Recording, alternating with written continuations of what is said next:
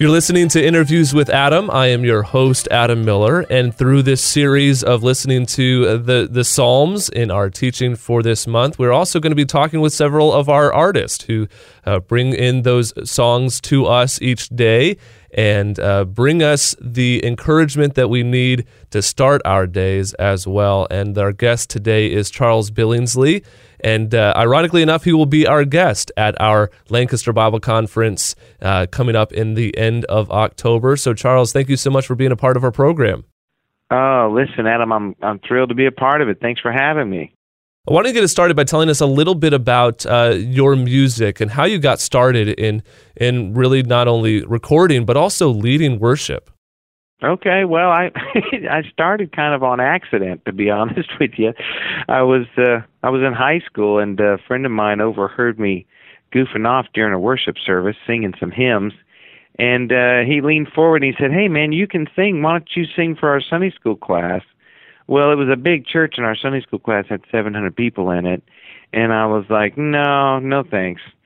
Well, the next week he comes up and brings me well, at that time we used cassette tracks, you know. He brings me this cassette track, and he says, "Okay, you're on next week."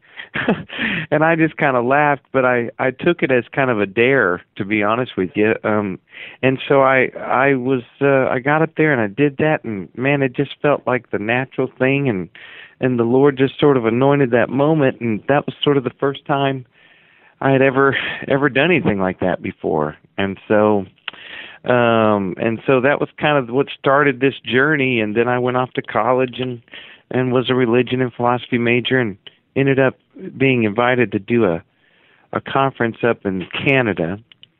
And I'll never forget, because I was really struggling with what I was called to do, but I was being asked to sing everywhere. And I really thought I was called to preach. And I'll never forget that moment, Adam, when the Lord spoke to me as I was singing a song and just said, "Hey, you are called to preach, but I'm going to have you do it through 4 minutes set to music." And that was sort of the moment for me as a sophomore in college when I knew for sure what I was supposed to be doing. And so ever since then, you know, it's really kind of that calling has determined the kind of songs I sing and the kind of songs I lead. I look and write songs that have a message to preach. And through the years, you know, I've just sort of morphed into a worship pastor and a worship leader. And now my greatest joy in life is just leading the people of God into the presence of God and enjoying who He is.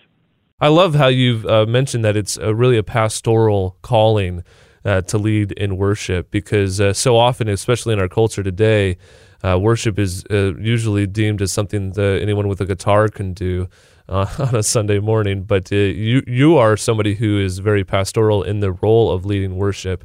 How has that? How do you think that that's shaped your emphasis and your desire to shepherd your flock? Because I know that you are a worship pastor. Yeah, in fact, I was on the road for about 12 years, just, you know, I was the lead singer of a group called New Song, and then I went solo for about 8 years after that, and, you know, would just kind of blow into town and do my thing and then leave. But being now a worship pastor who also does about 8 or 9 dates a month still on the road, the balance of the two is wonderful, because I get to see the growth process in my own people as they expand their horizons, so to speak, in worship, you know, and that's a wonderful thing. But I also get to see them as they're growing in the Lord, and as they're learning these songs, and as they're just blossoming as believers. And then I get to go on the road and try new stuff as well. But I love being a worship pastor for several reasons. Number one, it's a lab for our new songs. We get to try these songs out with our people and to see if they really are going to respond and if they're really what we were hoping they would be. But most of all, it's just an opportunity to see people grow personally.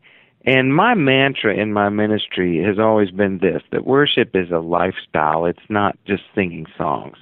And so the role of a worship pastor, when you think about it, 98% of our time is not on the platform, it's off.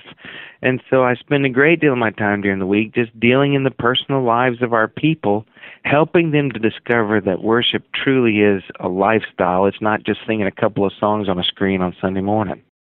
As we're working our way through the second book of the Psalms for this month, we are seeing some very rich and deeply theological and very therapeutic psalms that are really geared towards the heart of people. How have the Psalms helped you as a worship pastor, as well as somebody who is guiding and directing and writing songs? Have the Psalms shaped your understanding of worship and how to put that together? Oh, for sure. In fact, what I love about the Psalms is their authenticity and their honesty. I mean, and the ones written by David, the ones that are not written by David. What I love about the Psalms is that they're not just songs of praise. They're also songs of lament. They are songs of complaint. There's all kinds of honesty in the Psalms, and I think it gives us a beautiful picture of what worship truly is. Worship is an honest approach to the Lord. It's an authentic relationship with Him that helps us grow each and every moment closer to Him. But when you're with the people who are nearest to you, closest to you, like your family or whoever, that's who you're most real in front of. And I think a lot of times in our worship experience on Sunday mornings, we have this facade or this falsity about our approach to the throne on Sunday morning because of we're worried about what other people think or because of whatever. But you know what? The closer you grow to Jesus, the more real you become before Him. And I think the Psalms are such a beautiful picture of that from all the writers who are just so honest before the Lord, and in looking even here at Psalm chapter 2, it's just an honest cry out to God, asking Him for His help and telling Him that we're in distress, we're in deep displeasure, but You, my King, are on a hill called Mount Zion. And it's always a reflection of where they are at, an honest reflection of where they are at, but it's also an honest reflection of who God is.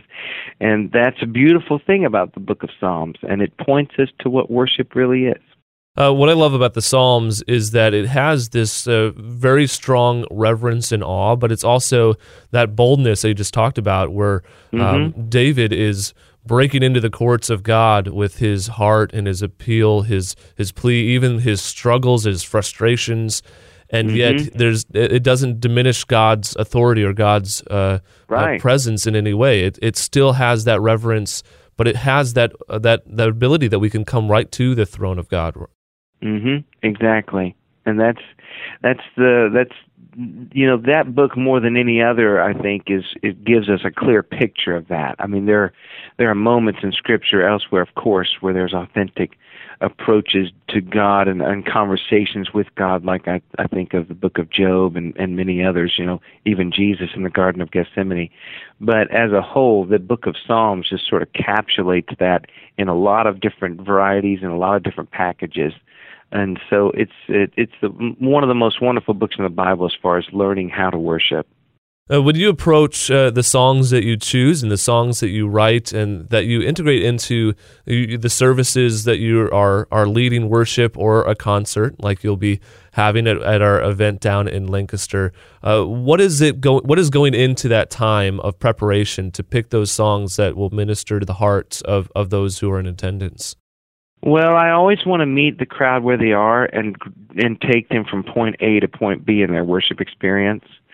And so what really dictates the songs I'm going to use are two things. What is on my heart, first of all, what I believe the Lord is leading me to do, and then second of all, what's the culture in which I'm finding myself in.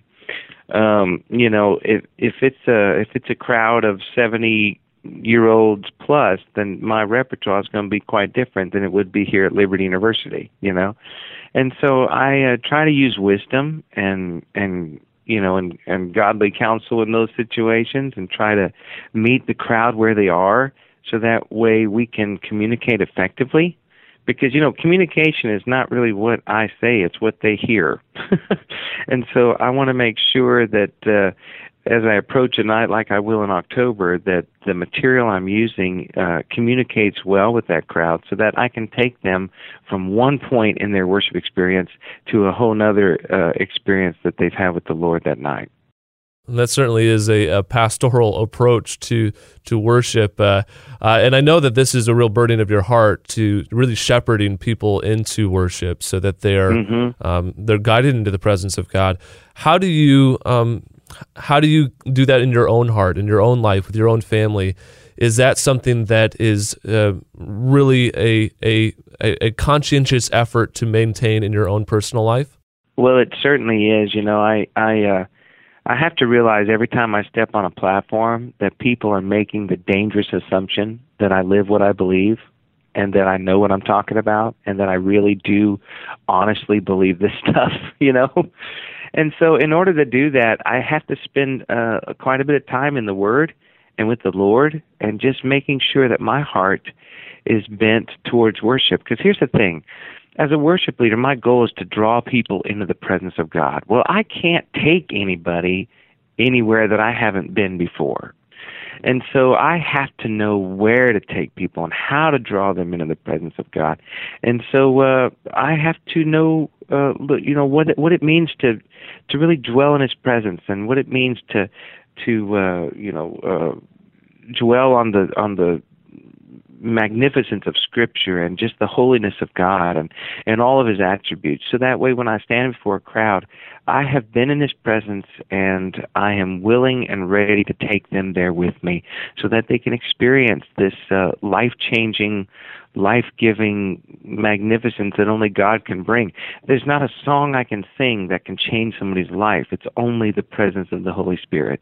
And so my job as a worship leader is to be a catalyst for that and then get out of the way and let the Holy Spirit do His work. A great reminder of what guides us directly to worship, and a great reminder from somebody who is pastoral in nature and guiding our worship. So, Charles Billingsly, thank you so much for being a part of our program to help us and guiding us into worship both through this conversation and through song. Well, thank you, Adam, and I appreciate the ministry of Songtime, and I'm looking forward to seeing a lot of you folks up there in October in Lancaster. We hope you enjoyed this interview made possible by our ministry at Songtime Radio. You can find out more information about our ministry by visiting our website at songtime.com, where you can find this and other interviews on our podcast series, as well as our weekday broadcast, which includes teaching, interviews, and music. We also want to encourage you to sign up for our free monthly newsletter. It's got encouraging articles, and there is no obligation. To find out more information about our ministry, again, visit our website at songtime.com. This ministry is made possible by people just like yourself. We are 100% supported by our listeners. So if you have been blessed today, why not join with the many voices together for that one message, the gospel of Jesus Christ, with your donation to the Songtime ministry. To make a donation, you can do so online at our website at songtime.com, as well as by mail. Write to us at Songtime Radio, P.O. Box 100, Barnstable, Massachusetts, 02630, or give us a call. Make a donation over the phone. It's 508-362-7070. On behalf of our entire Songtime staff and our own Dr. John DeBrine, the founder here at Songtime, who encourages you to grow in grace and not groan in disgrace, from Cape Cod, I'm Adam Miller. God bless.